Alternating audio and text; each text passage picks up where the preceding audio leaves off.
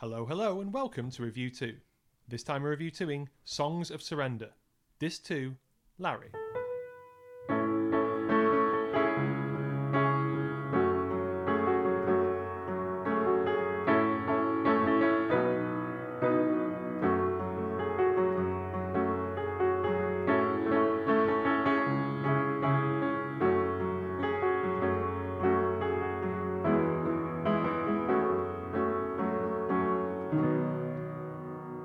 Hello and welcome to another edition of Review 2. My name is Tyler. Here with me as always is Jonny. Say hello, Jonny. Hello. We are two bespectacled U2 fans. We love talking about that too. And today we'll be talking about U2, Songs of Surrender, Disc 2, songs chosen by Larry or appointed to Larry or appearing underneath Larry's face. I think very much appointed to Larry. I'm not sure, as we said on the last episode, and you can always go to that. I don't know why you'd be listening to this out of sync, but if you want to hear our general overall thoughts, go back to the intro to the Edge episode that we did last time. And yeah, I don't think that Larry has particularly selected and sifted through all these particular ones. It's just a way of organising things. It's relatively arbitrary, I would say. But we heard yet another edition, another reimagining of the the Review 2, let's make that very clear, the Review 2 theme. So who was that by, Tyler? The theme that played us in today was by Davy Boy David Gibbo Gibson. Oh, he loves all those nicknames. He loves all those nicknames. Thank you very much. Beautiful version of a theme that I think Jonny stole from a song we wrote together. But what song? I think the Review 2 theme tune sounds like Roswell Eyes. It does sound like Roswell Eyes. Yeah. Well, it's further proof that we've only written one good song. So here we go. Not much preamble. You know how it works. We go track by track. So we will start with track number 1. Or 11. Or 11. Track number 1, disc 2. Who's going to ride your wild horses? They've still never found a satisfying answer to that question. Yeah, 5 minutes, 17 seconds. Yep, unnecessary time check. So this has a pleasingly buzzy acoustic. It really rattles, and that's the first thing that I noticed about this. It is a nice way to kick off the record. It's quite a bright version of this song, and I think if there's anything that could be said again, Who's Gonna Ride Your Wild Horses original version on Acton Baby, my favourite album, it's that it's a little bit muddy at the start. Now, I love all that echoey, reverby guitar, but this actually makes sense because they've taken that song, which is produced in a particular way, and just giving it a little bit of the zest, a bit of freshness to it. Yeah, I feel like I'm very glad to see Who's Gonna Ride Your Wild Horses on the track list, because I feel like it was a song that was kind of abandoned for a long time, or just didn't thematically fit into whatever they were doing. And then in 2018 they did the Experience and Innocence tour and revived that song, gave it a sense of urgency, and then really capitalised on that when we were all in lockdown and U2 debuted the footage from the Berlin concert, and at the point of this song there's a zoom in, and when they zoom out there's no one in the audience, and they're showing the rehearsal footage. And I thought that was really fitting, and it really it was a kick in the plums, really, because you sat there and you are all connected. We were all doing the hashtag You Together at Home thing, which got a lot of people through the lockdowns, especially me. But the way they shot that, they showed that footage of just the 4 people on the stage, and there's no one in the arena because you're all at home. It was great. It was perfect. It worked really well. And you feel like this harkens back to that? I feel that it's too early, because that seems like the last thing U2 did. Yeah. In any big way. So it seems too early, but I have to kind of get out of that linear thinking of like, okay, they made it seem better with that version. They made it mean something else, something new. Not that many people as well, I will say, within relatively, will have seen that version though as well. At the time, yeah. Yeah, so I think this is a song that a lot of people don't realise they really like. it's not a song that a lot of your general. I think you're wrong though. You think general members of the public, Jane and Joe Bloggs, know who's going to ride you wild horses? I think they know it when it comes on. That's what I mean. Yeah. So if you say, name some great U2 songs, they'll say, well, thanks for asking me. One, You're With or Without You's, Your Beautiful Days. I think this is going to be quite far down the line. And again, your prides. If the comments from the last episode are anything to go by, we don't know what people like. So... Well, I like this version, I suppose. And yeah, I'm going to say again, we've said this a few times, we do like U2, and if we sound very critical, maybe coming up sooner than expected, actually looking at the next track, then apologies, this is just our opinion. What do we know? Not very much. So there we go. The wheels come off at the end of this one, I feel. It sort of breaks down. Is it quite a weird ending? Again, I think that's like 30 seconds of like... It was going quite well. Yeah. It's just... maybe the wheels don't totally come off, but it gets a bit rickety. I mean, it's a fun song. I don't know if it comes across... Like, if you were to grab an acoustic guitar, and believe me, I'm not asking you to, but like, if you were to grab an acoustic guitar and we were going to just do a little sing-song between us, we'd have a lot of fun. It'd be a fun song to sing. I don't think that comes across in this version. Is it a fun song though? It's quite an emotional song. It's a fun song to play. Yeah, but I think Bono's trying to invest as much emotion in this, and I think that does come across very well. And also, it's a brave song to do because there's some big leaps you've got to take as a vocalist in this song, which are always going to be difficult every single time you do it. And I think he acquits himself admirably. And I do like that pleasant, buzzy acoustic guitar sound. It's the main thing I take away from this.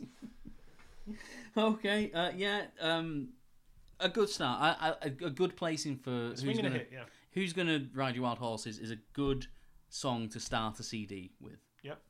All those teenage U2 fans who are thinking about making a mixtape for their significant other or the one they want, then the good song to start off with. Who's gonna ride your wild horses? Brackets me. You could put on the mixtape. Yeah, that's why Larry put it on first when he meticulously organised this playlist, and then suggested, "Hey guys, why don't we do a version of Get Out of Your Own Way?" Yeah. Oh dear. Am I the only one that thinks like, well, we've just heard one version of that, but then where is the cut off? I'm not disappointed that Vertigo is is later on. So. I don't think anything is excluded on the basis of time. I think it's all about the multiple reasons you want to revisit a song. Yeah. And as I said, my general argument on this album, on this whole project, not album, this beast of a 40-track monster, is with focus. This could have been a bit more, well, just a bit better executed. Whereas it's all pulling in lots of different directions. So what is the reason to do a staggeringly bad, choppy version of a song that I never really liked, particularly to begin with, that itself is a bit of a mixture of City of Blinding Lights and a bit of a couple of other songs? Well, it's interesting you say that. I would have liked them to kind of mix together Beautiful Day and either Get Out on Your Way, A Beautiful Day, or either Get Out of Your Own Way and City of Blinding Lights. They could have called it Get Out of Your Own Day. Yeah. Well, they could have done. I'm not saying it's a good idea, but they could have done. I don't know how that would sound, but again, that's another project. UT's management, if you like any of Johnny's ideas, please feel free to get in touch. Yeah. The percussion on this is somehow both overly busy and wears me out at the same time. It feels really bad, the percussion on this. I think this is... And right, that's number one, that's bad. Number two... Bono's rejigging the lyrics. Now, I can accept that Get Out of Your Own Way isn't a song that he feels completely happy with, lyric-wise, but it's fine. It's all right in its own little way. But he's trying to make it relevant. When they did this with the Ukraine Walk On version, I liked it. I thought, yeah, good song, good rejigging of the lyrics. Make it an alternate take that is speaking to this moment in history, because Walk On is about carrying on, resilience in the face of everything like that. Whereas this, we've got Bono saying, and all it takes to lose it is a crank with a tank, and we all walk the plank. I'll say that again. A crank with a tank, and we all walk the plank. If a stand-up comedian came out and started doing, oh, you seen this Vladimir Putin, this is crank with a tank, we'll all walk the plank then. You'd be like, boo, get off. I do get the sense that Bono's writing headlines. Like that. Yeah. That's what he's doing. Like with Top line melody. on last week's episode when we were talking about it wasn't a woman who threw God out of the garden. Yeah. It sounds like a headline. Yeah. Headline. It wasn't a woman that threw God out of the garden. Yeah. When Adam begged Eve for her good pardon. Yeah. It does seem like that. But he's doing that thing that I like basically try to avoid, like poetically, like sorry to sound a bit pretentious, but like just because you know something will rhyme doesn't mean that's a good idea. So he's like, Bono's like tank. So he's, and do you know what? I don't like Putin either. He's you know, what can I call him? He's a crank, that Putin. And then we all walk the plank. It's such a weird mixture of things that just happen to rhyme. And because of the way the song's delivered, there's this kind of, I think they're trying to sound laid back, right? But it sounds more like, you know, on Shooting Stars when Vic Reeves used to do the club sing around, and he's like, like it's a bit like We've that. got listeners all around the world, Johnny. They don't all know what Shooting Stars are. Look it up. Look up Vic Reeves club sing around, and you'll see what I'm talking about. What I was going to say is look up John Mulaney, his routine on working with Mick Jagger about writing songs. Oh yeah, I've seen that. Yeah, it's good. And how songwriters decide to write songs in the later years. It could be relevant to this discussion. Well, yeah. I mean, did you find this? I honestly cringe listening to this, and I like this project in many, many respects. I'm not a fan of changing lyrics. I don't have a problem with that if you're going to make them good, but cranking a tank. I know that realistically there should be there's no difference between changing lyrics to changing a chord progression or the notes in a solo, but just leave the lyrics alone, because if you come into these new versions, you do want to sing along to them. And I think the first time I listened to Disc 1, that it was only by the time Bad came around that I did find myself joining in. Yeah. So something's got to stay the same. Yeah, you can be wrong-footed by the melody. But I also, again, I will... Who was sat around the house thinking, do you know what I really need? I need a sort of off-kilter, choppy, weirdly percussive version of Get Out of Your Own Way. That's what I need right now. Weren't there a load of versions of Get Out of Your Own Way?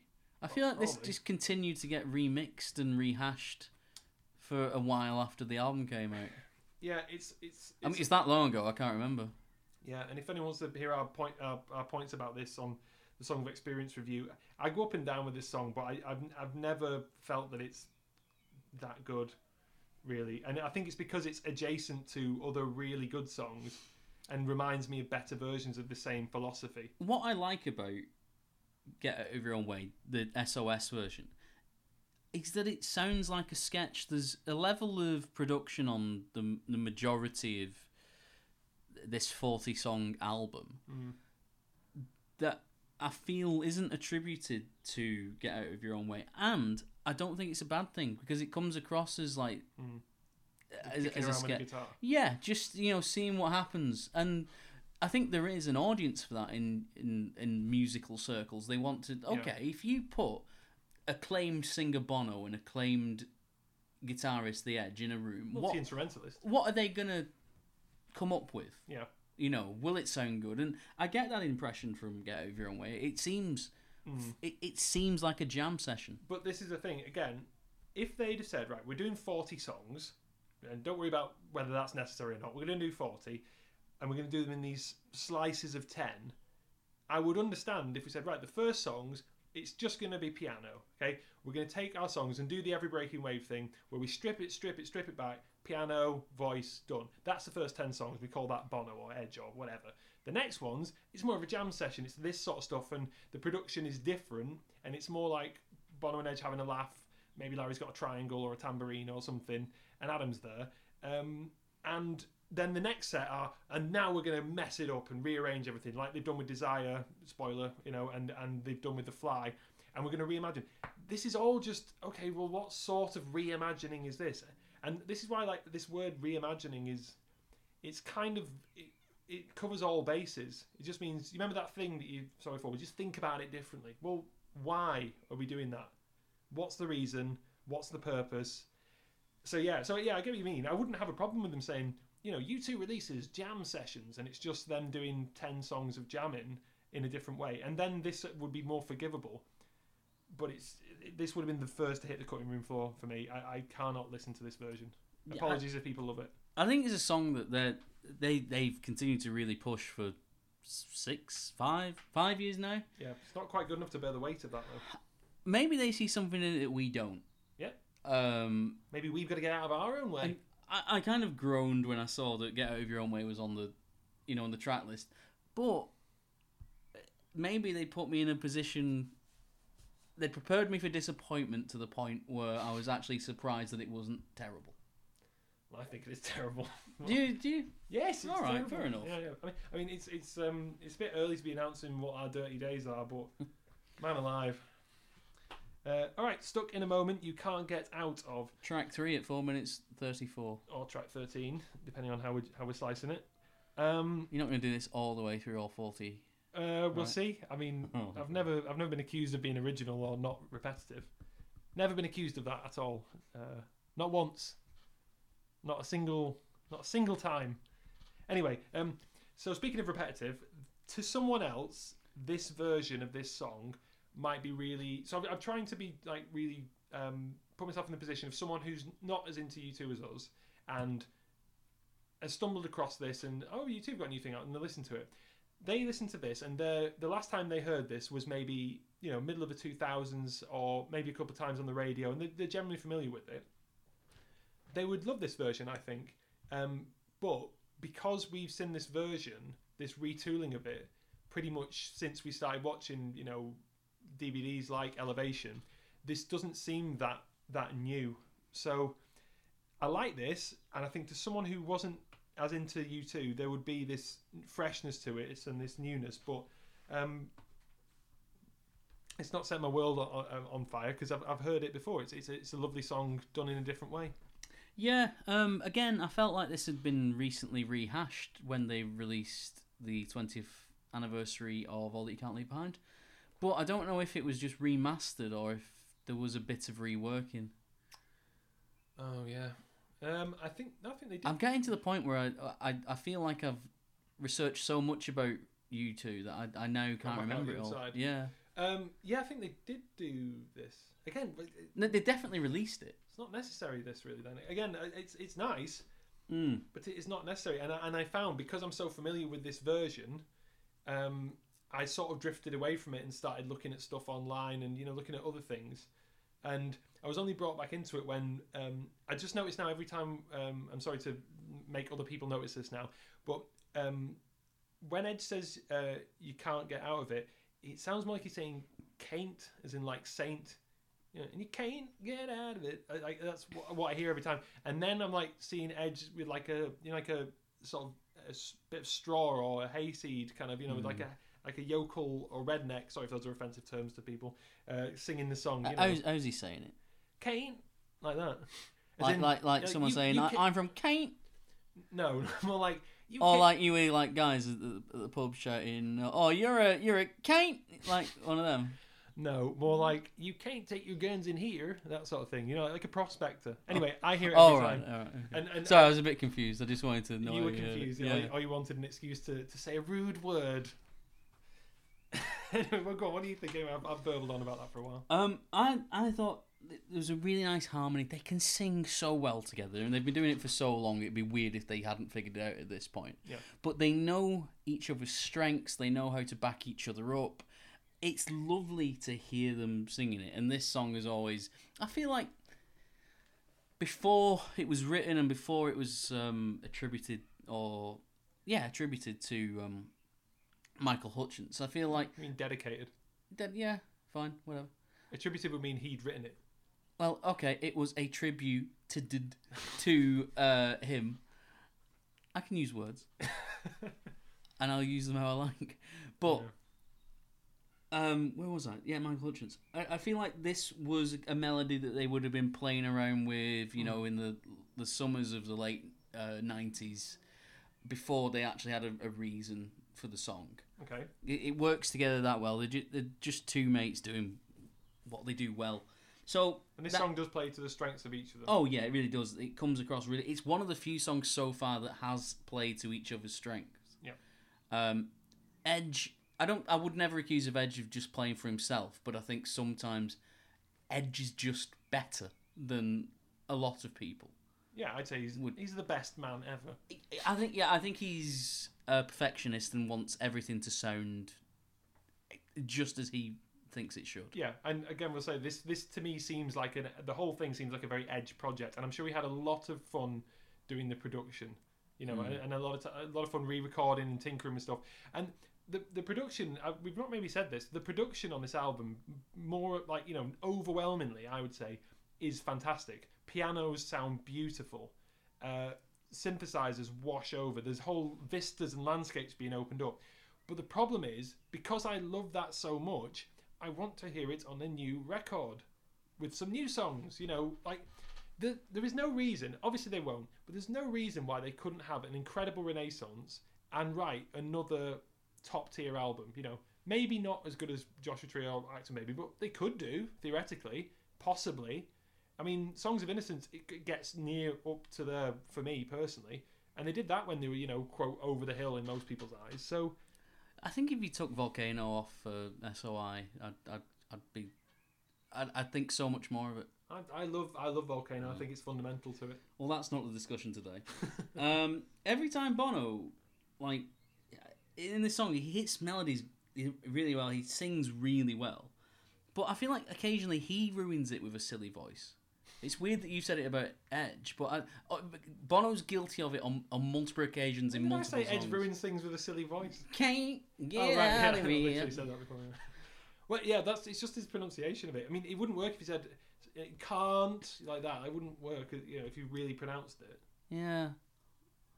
I'm trying to think what Jagger does at that Hall of Fame. I was going to say, I'd love it if it was featuring Mick Jagger. How much would our faces have lit up if it said featuring him? Tyler is strutting and pursing his lips like Mick. You got to get yourself together. You get stuck in a moment and you can't get... yeah, he'd say it the same way, yeah. Sorry, I had to go full on Jagger then. Yeah, no, it was a wonder to behold. It was as much a feast for the eyes as it was for the ears. Okay, well, I think that's pretty much all we've got to say about that. Track 4/14... Red Hill Mining Town. I was really happy to see another song that I was like, oh, good. I bet they've done something interesting with that. Well, the problem here is, I'm realising that I've been negative 3 songs in a row now, okay? The problem here is not production. 13 songs in a row. Right, yeah. Well, it's not that this is a bad version. I actually really love the production on this. I love that spacey start that's on there, and then there's this big, beautiful, bright guitars. But Steve Lillywhite did a remix of this in 2017. Yeah, it's great. We talked about it. We did a whole bloody episode about it. It was fantastic. It was very good. It solved some of the original quote-unquote problems with that song. Problems of which I was not aware until I've started reading into it and saying how they had a problem with, they thought that the trumpets and the brass sounded out of tune on the original one, and so then they did this and then they did that, and they were never very happy with the way it looked, and that was why it was shelved as a single, blah, blah, blah, blah.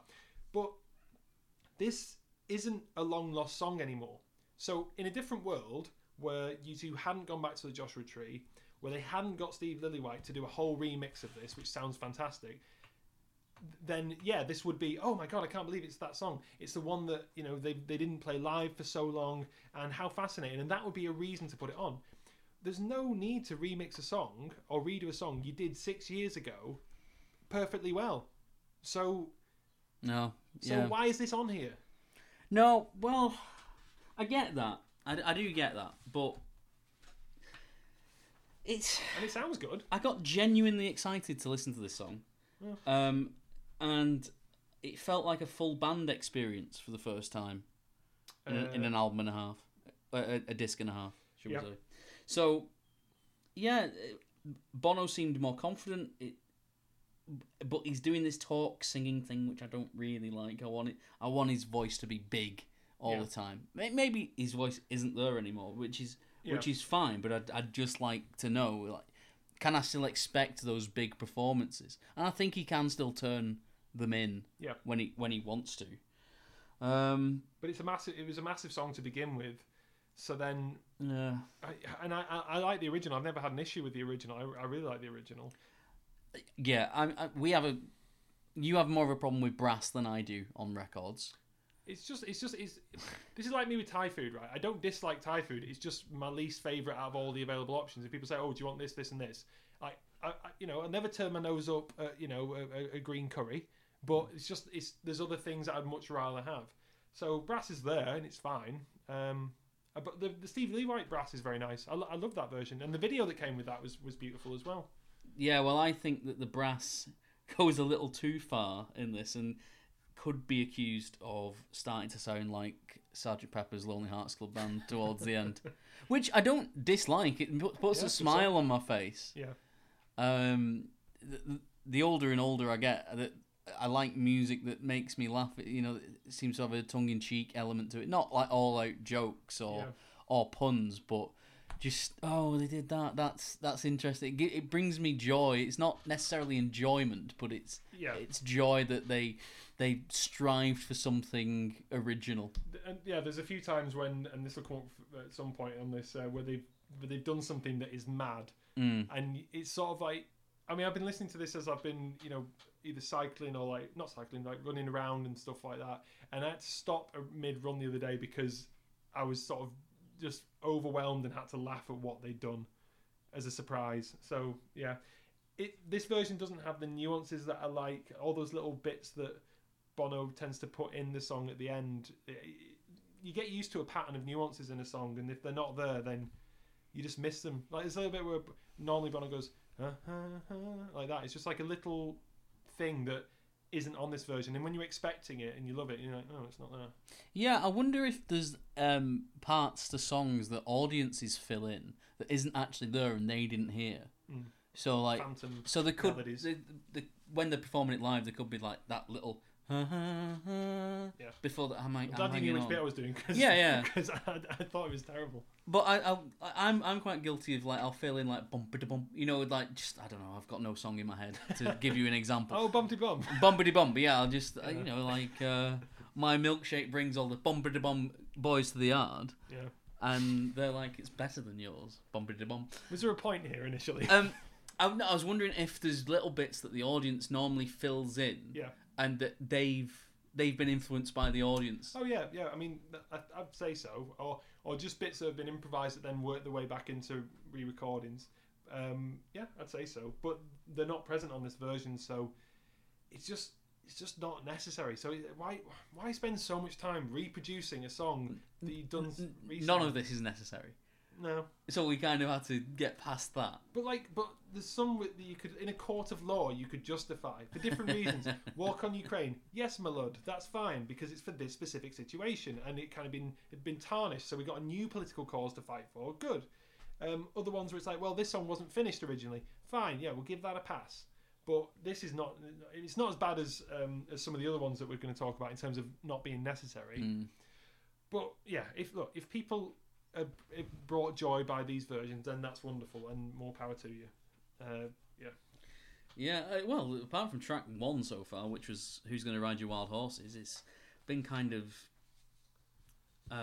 Unnecessary City. Unnecessary. No, never mind. Okay, so track 5, Ordinary Love, 3 minutes 13 seconds. Right, what do you think my criticism of this is going to be based on what I've said? Do you think it's unnecessary and that it didn't need to happen? Exactly. That's literally exactly what I've written down here. Also, hey, do you want to feel old? This song is a decade old. It's solid. And it was only released 1 year ago. It's such a solid song. Yeah, it is a solid song. But we don't need this version. Either of the versions that we've had before, either the soundtrack version or was there a William Orbit version or something that was really good? Maybe I'm getting my producers wrong here. There was a Paul Oakenfold. Yeah, whatever version it was. Oldfield or whatever his name is. Mike Oldfield. Paul Penfold. Yeah. Little Paulie Penfold with his little round glasses. What, as in from Danger Mouse? Yeah. maybe it was Danger Mouse.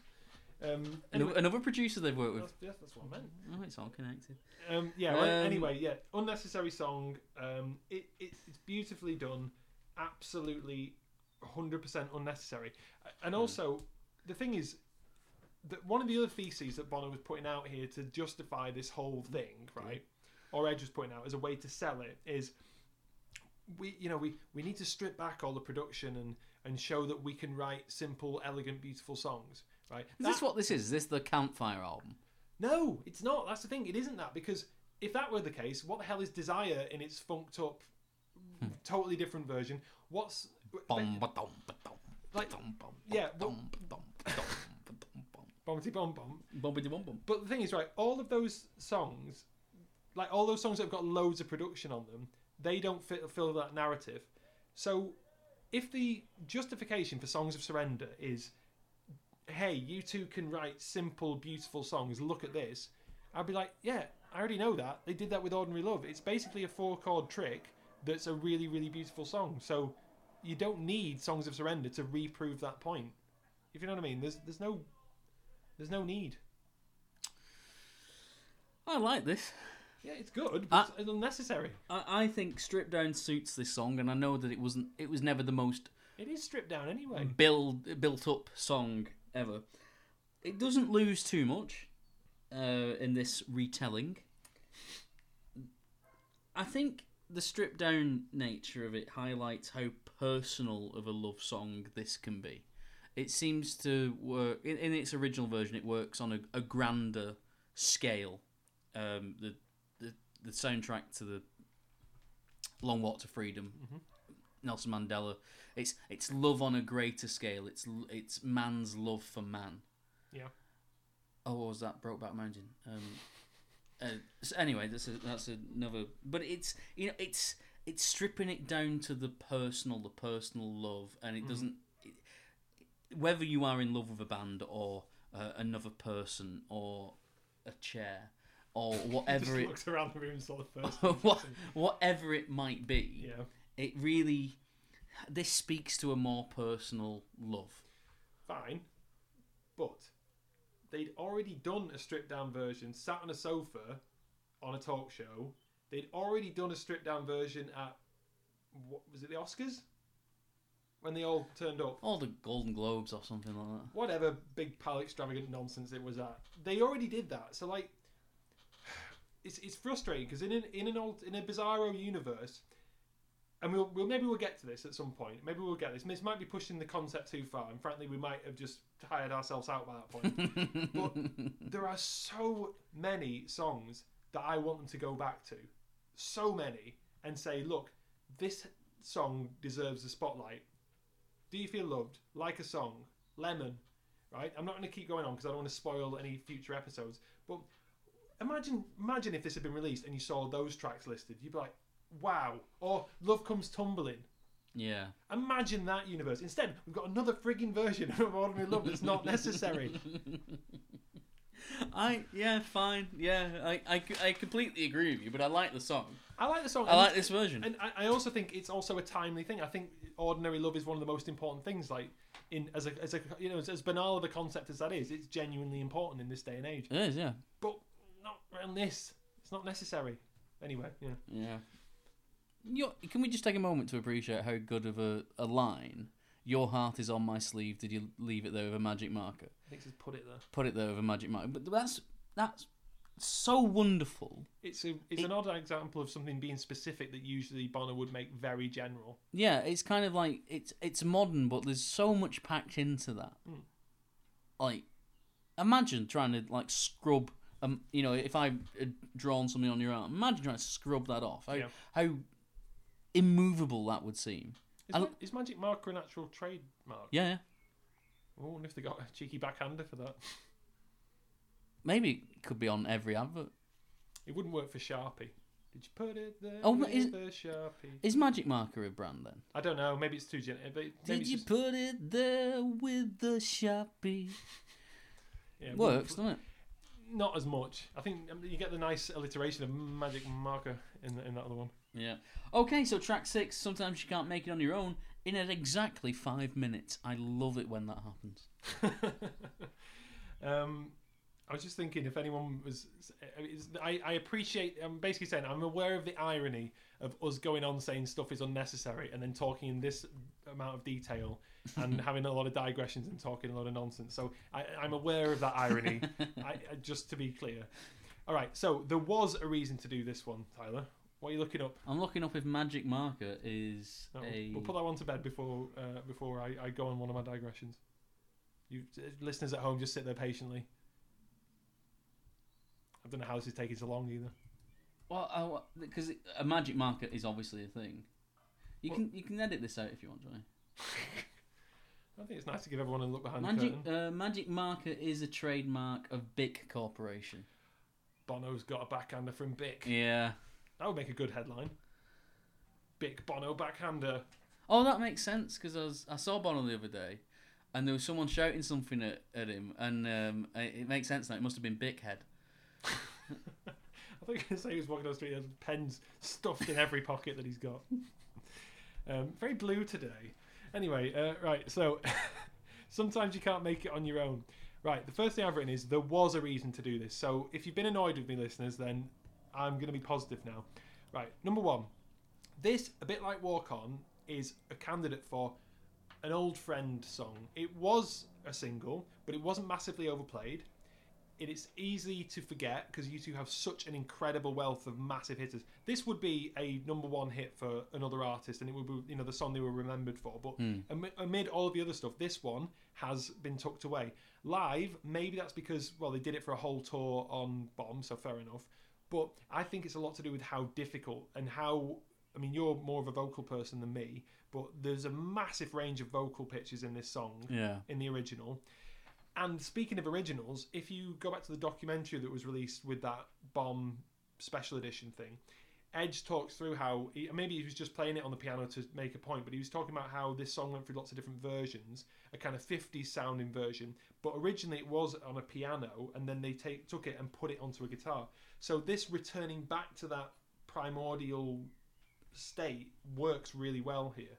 So I think this is beautiful, and I think it's so well arranged. There's a mandolin, I think, at one point, for the din din din din din din. The military drumming from, I assume, Larry works perfectly here. I think this is an absolute classic version of this song, and I would listen to this one not over the original, but I would listen to it adjacent to or nearby. Yeah, this version seems to amplify the themes of the song. It's the opposite side of love to ordinary love. It's the grievances, the last goodbyes, the things we tried to get right, we didn't regret it, and all those emotional feelings do come to the fore. And originally, this obviously had the rawness of his father passing away, the Atomic Bob, as you know, he was sort of, the album was almost known. But now, this is nearly 20 years after. There's time passed. Bono's reflected on grief and love and loss, particularly in his book. So I feel like it does have a different resonance. It does come from a different place. And both of those feelings are nice and valid. You imagine he's probably lost other people as well that this might apply to. So it's just, this was a definite sort of reason to do this song. There was a really good justification for it. And I love it. Yeah, I didn't know how many voices were actually on the chorus. I couldn't work it out. I think they might all be Bono, but there's... I think so. But it seemed to confuse me how many... At one point I thought there was a choir involved. I don't know if you noticed that. I just was captivated with all the different things that Bono does with his voice. I think this is an easy one for people to underestimate or misremember, because you know, the original, you hear it, it's got quite a quiet, cozy guitar sound, almost like Fireside sound, but by the end Bono's taken on this operatic scale in his voice. Yeah, it's a really impressive song. It's a very hard song to sing. Yeah, I love singing it. It just, we love listening to it when you do. No, it's just very it just works, it flows, it's very easy. Yeah. Like if you had a solo and you're basically just following a chord progression, your fingers almost know exactly instinctively where they're going to go. Yep. And that's what it's like to sing this song. It's a masterpiece in that regard. I do like the harmonies, but I didn't know if Bono singing this solo could have more of an impact. It's him alone, just one voice, singing this song, which is basically a prayer to something that might have already passed. Yeah. I don't know. I think I like the production on this. I think Stuff like that mandolin, I think it's a mandolin, made me really smile. And I think that bit, the do, I think that needs, I think that needs scale. I don't know if just Edge going like on the piano going ding ding ding ding. I don't know if that would work as well. I don't know if we're at the same point, but at 3:10, I think they start to try something. It doesn't really work for me, but this is clearly an exercise in unpacking this song and seeing what's hidden and what else could have been about it. And I think this is a worthwhile experiment with this song. Yeah. There was a reason to do this. This is how good the whole thing could have been. Yeah. Even if they just shorten it down to... I know we're doing the 40 edition here, okay? And you could say, well, there is a 16-track version. Like, yeah, okay, but... Is there actually a 16-track version? Yeah. I didn't even know that. Yeah, it's available in mauve, in violet, in electric pink vinyls from all good record shops. Sounds like they've released too many editions of this. Nah. No? Okay. Okay, well, track number 7, track 17, Invisible, 4 minutes 23.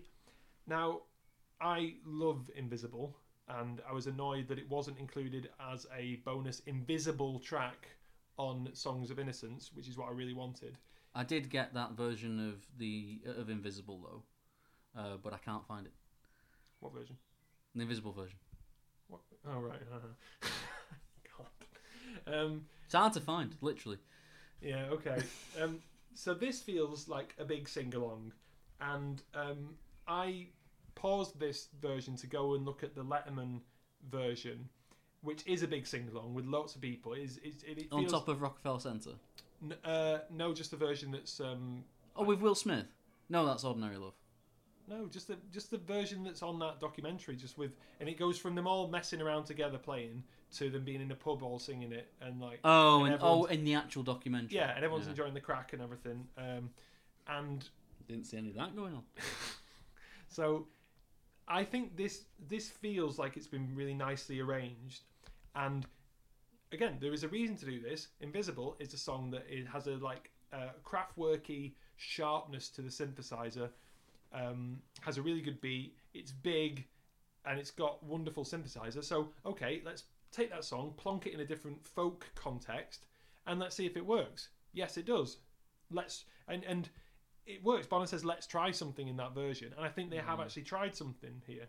And look, is it my favourite version of Invisible? No, but it's a really nice version, and I think it works as a sing-along as well. Yeah, I mean, it's a good version. It's got the same energy. It's not that different. I think there's so little changed about it that... It doesn't have... Well, yeah. What wouldn't... And I'm not doing this deliberately, but wouldn't you rather have heard a different version of Wild Honey? That's drastically different. I don't like Wild Honey as much as this song, obviously, because I have, ears. But but look, if you said, look, yeah, let's take a song that was overly sweet and saccharine in the original recording, and let's turn it into a punk song, or like take Wild Honey and make it into an invisible synthesizer song. Yeah, sign me up for that. But that would be an actual reimagining. Like, yeah. I just want people to be a bit more bold with stuff. Like, you mentioned the Just East remix of Get On Your Boots before, right? And I don't want to start a new controversy by bringing up Get On Your Boots, but that is a song twisted right inside out, totally changed, and it's something else, that song. It's literally something else. And so I'd be up for that sort of thing. There's a bee in the bonnet about Get On Your Boots, though, isn't there? Are you obsessed with honey? Mind your own beeswax.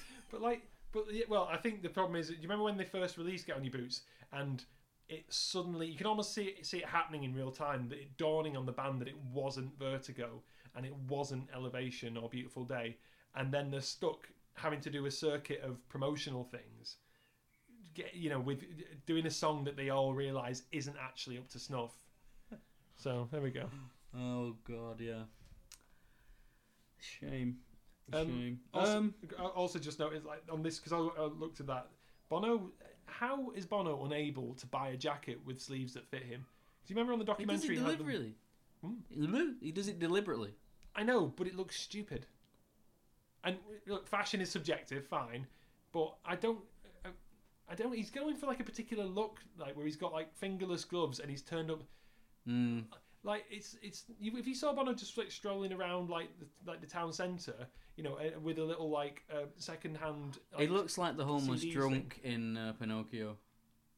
He's got a toe sticking out of the boot, and that kind of very stereotypical Disney. When was the last time I watched Pinocchio?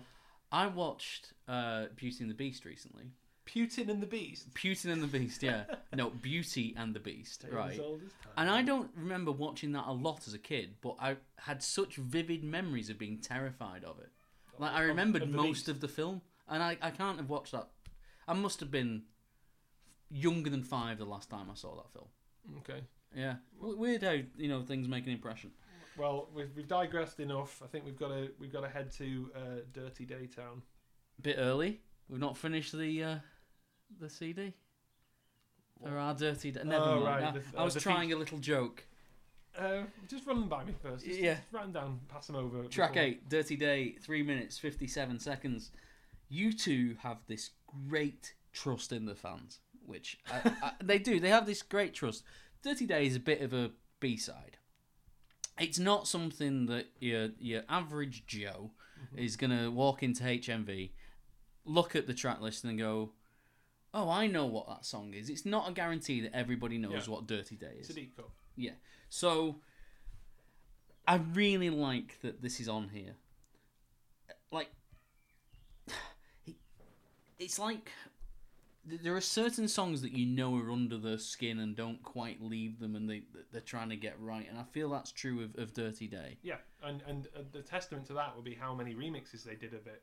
I mean, like the Junk Day one is totally different to the original. Yeah. And I always thought that it felt a bit weird that you have 2 songs, Dirty Day and the first time, so close to each other, and they're both from quite a quiet space. You know, I know eventually Dirty Day kicks off a bit, but I love that version. You know, the Junk one that's got all like the fizzing electronics in it, and it's like, and it really, that's where the production is fantastic. And the problem here with the stripping it back is, Dirty Day, musically, in my humble opinion, doesn't have a very good hook. Da da da da da da da da. Like, I'm not doing Beethoven, by the way. Like, but that to me is not. It's not a very good thing to build a whole song around. So then, if you just do it on cello, you've got this beautiful, obviously amazingly competent classical player, just going no no no no. I believe that was Adam. No, it wasn't. No, he can't play cello, surely. Well, maybe he can, but I doubt it. Well, if you had your way, it'd be the Edge. Well, I mean, maybe I should eat some humble pie on that, because this is mainly the Edge project, it seems, and and a lot of it is, I'd say, a bit misjudged. So I don't like Dirty Day particularly. It's not one of my absolute favourites. And again, I don't want to do spoilers, but if you think about all the songs they could have done off Zooropa, Lemon, Zooropa itself, The Wanderer, Daddy's Gonna Pay. Take a song like Daddy's Gonna Pay, strip that back. I'd love to hear Daddy's Gonna Pay for Your Crash Car on acoustic. That'd be wonderful, because it's so different. Whereas, I don't know. I guess the only reason I think this works on any level is when Bono's singing, like, the days run away like horses over the hills. That means something different in 2023 than 1993, because those horses are gone. Yeah, they're gone. All those days are gone, and they're dead. Yeah, they've been ground up into glue by now, turned into dog food. But yeah, so that's a reason to do it, because what can you two bring as older men to this song? Yeah. Fair enough. Unfortunately, they brought a cello as well. So, well, I think Bono is acting this. There's more of a performance on this song. He's getting into. I wouldn't say it's a Mephisto character, but it's a bit coquettish. Yeah, like you can tell he's not being nude Bono, as we like to call him. As you insist on calling him. I listening back to it, I really wanted the beat to kick in a bit earlier.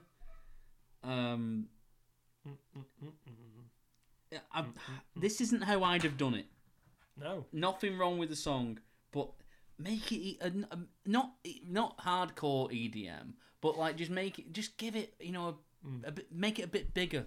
Well, that's what they've done with I mean, don't remember the Big Yam remix? Wait, is that? Yeah. Is that? I think you're right, actually. That might be with Gobblestein's Angels, but there's different remixes. Is the point? Yeah. And I think when they go harder with this song, it's way better. The thing with the people that do these remixes, like Big Yam, there's never a second single. No, I guess not. No. Yeah, what's Big Yam been up to recently? Yeah, I don't have much to say on it. And I guess is Dirty Day going to be your Dirty Day? No spoilers, but is it a contender? No, it was a contender. I think I voted for Dirty Day when we did the original Zooropa. I think you did, yeah. All those years back. I guess it came screaming back to me. I like when you said like that you were happy that you saw it on here. I initially was like, oh good, they've got something off Zooropa, but then it just makes me more annoyed because I'm like, why not take Zooropa? Why not do it? Zooropa is a song made of production. It's literally stitched together in the middle by Brian Eno, and it's fantastic. So prove to me that is a song that can work on an acoustic. That's an interesting idea. I think. Who's the producer on this? Who's listed as a producer? Oh, I bet there's about 15. Right. I think the Edge will be up there. Can you fill? Phil. So, how many producers have we got? One. The Edge. The Edge, yeah. Well, it's a lockdown project. If Brian Eno or Steve Lillywhite haven't popped their head in to see how they're doing, I bet Edge went like absolutely down into the bunker with production like during lockdown. I think and obviously no one enjoyed a lot of the aspects of isolation and stuff in lockdown, but I just feel like this was a major project that Morley should have come in and said, just give it a bit of a rest for a couple of days, Dave. Can we just play snooker? Do something different. Like, no, I'm up to track 32. Oh, really? That's necessary. I'm sure everything is actually okay in the Evans' home. But it's lovely. Yeah. Fair enough. All right, so here we go with track 9, the penultimate track for this disc. The Miracle of Joy Ramone at 3 minutes 29. Oh no. What have they done? Right, good. I'm glad you agree with me on this. This was the one that made me genuinely made me stop in my tracks, and I had to like laugh and then cringe and then just reevaluate some life choices that I've made about what I dedicate my time to. In the 10 years since Songs of Innocence, I've never got sick of The Miracle of Joy Ramone. I've never disliked it. I've always started singing along whenever I've heard it. I love the live version. Bono walking through the crowd. It's incredible. Mm-hmm. It's incredible. I wouldn't, if you'd have offered like different versions, alternative versions to this song, I would have gone, I want to see what else they can do with that. But never. And I think this is true of everybody that's ever heard this song. No one has ever said, wouldn't mind hearing a reggae version of The Miracle of Joy Ramone, and with changed lyrics. Oh God! This was one of the songs that I really, really wanted to like. I was excited that it was on there. Yep. It sounds like Athlete, and if you don't know who Athlete are, they're a band, and they've got some good songs. Yeah, they do. Taurus is pretty good. Yeah, Tyler, you're so cynical. What is it then? You're so cynical. I just need a miracle. What are they? It's such a bad chorus. It's so bad. It's like I didn't actually mind the kind of the laid back lounge version at the start because it starts off relatively normal. And you think, oh yeah, this is a version. But the idea of changing a chorus which works perfectly well to this is crazy. It sounds like almost kids' TV showish, and it's really bad. I think Tyler is googling the lyrics. I mean, it's not easy to Google the new lyrics at all because like you've got to put in The Miracle of Joy Ramone for a start, then Songs of Surrender version. You've got to get to the 1, 2, 3, 4, 5, 6, 7, 8th word before you make the difference. Okay, we'll just read the chorus out. What's the chorus? I've got the original lyrics in front of me. which is irritating. Right, there we go. Thank you, u2songs.com. Yes, U2 Songs have been very on it. I was using this to You're check. a great website. Honestly, I absolutely love everything you do. I go on your website as often as I am investigating a U2 something. You're so cynical. I need a miracle to make some sense out of the world. Viva la Ramon. We will never be alone. The greatest voice I ever heard. Yeah, just you saying those lyrics. Viva la Ramon.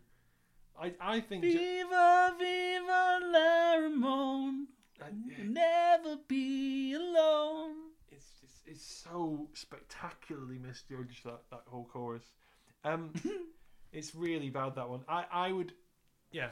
You two don't have a tremendous reputation amongst Ramones fans, do they?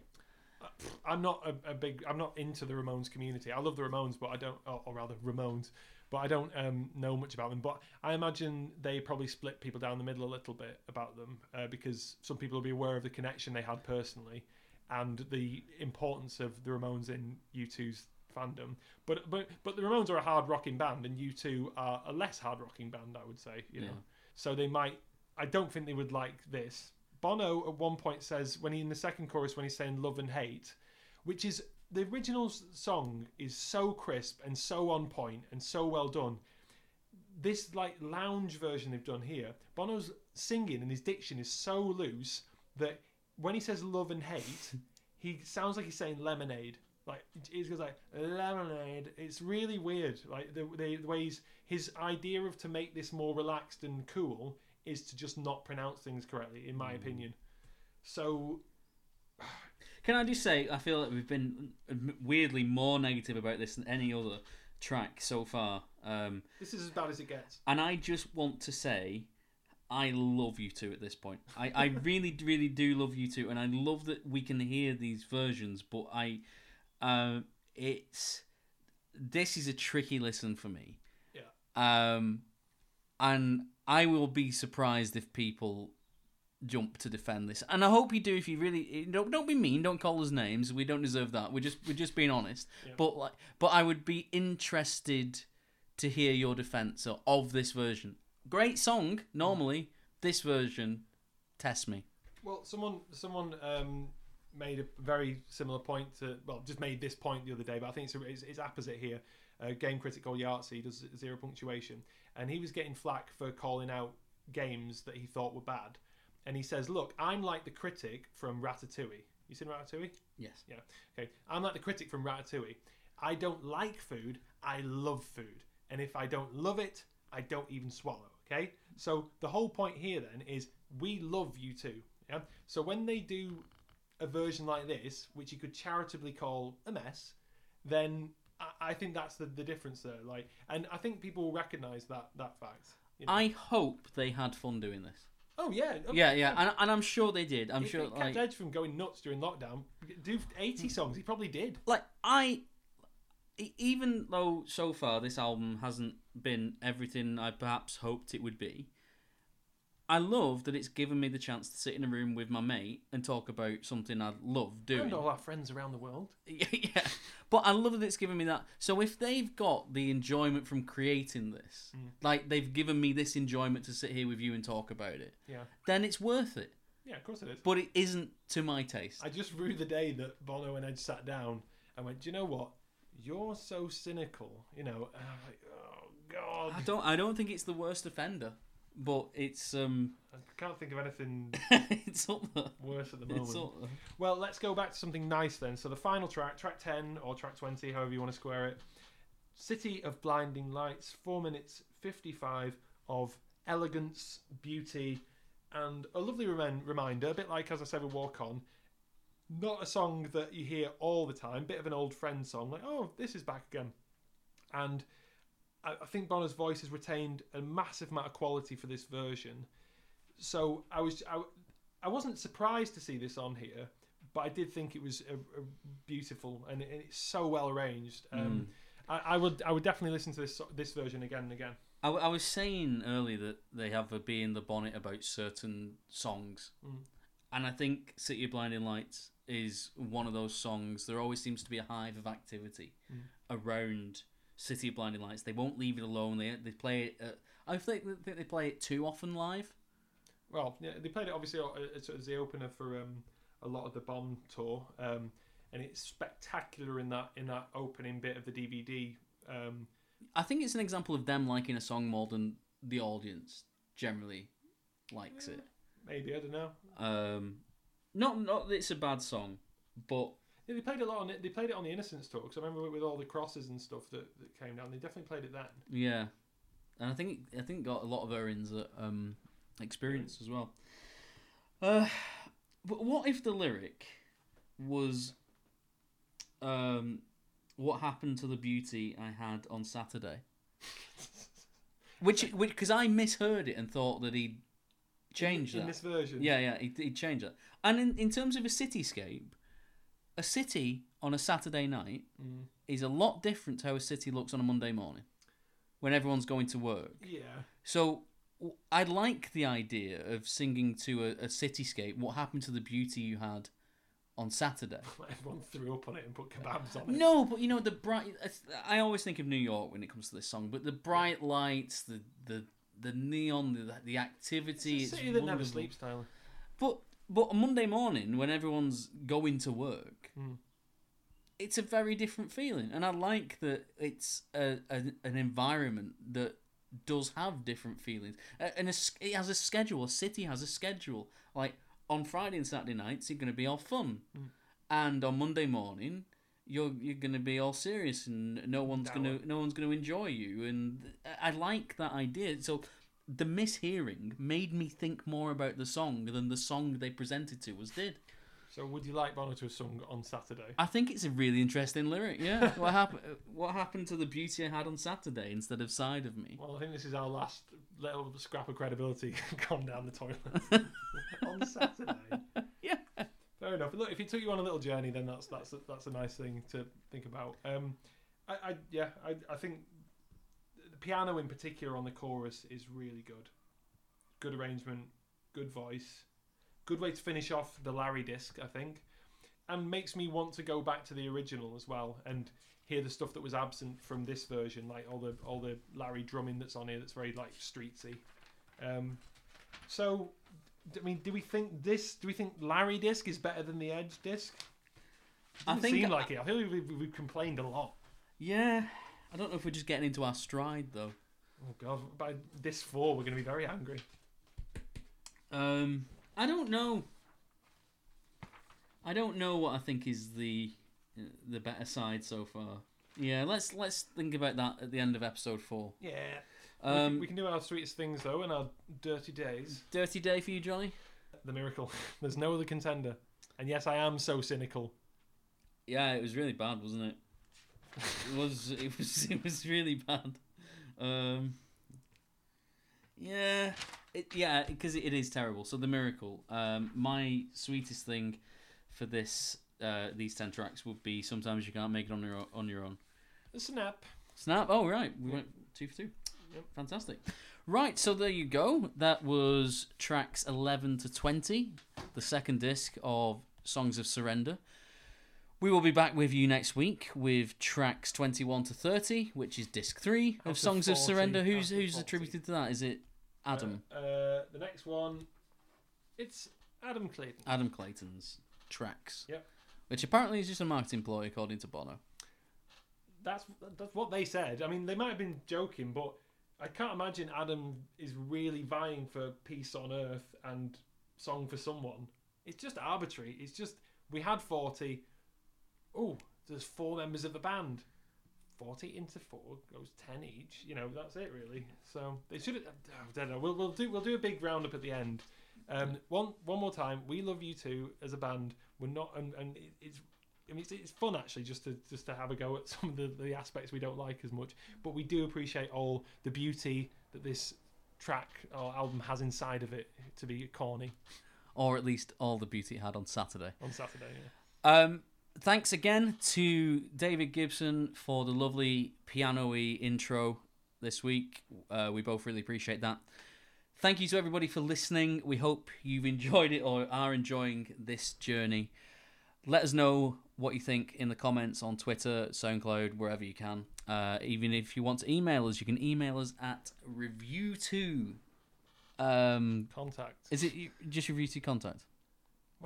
How do we not know this after what feels like a billion years? If you're one of those rebel type guys and want to email us, then you need to contact us at review2contact@gmail.com. Once again, thank you very much for listening, and we will see you next week. See you then.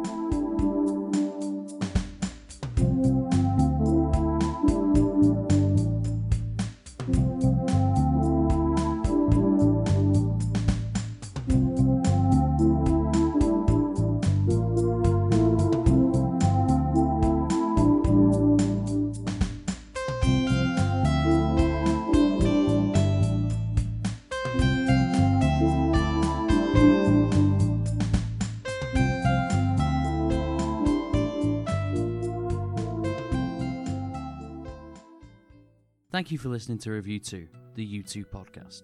If you'd like to get in contact or for more information, please follow us on Twitter at @REV_U2 or on Facebook.com/REVU22U. For those rebel type guys, why not email us at review2contact@gmail.com. Review 2 was presented by Jonny and Tyler.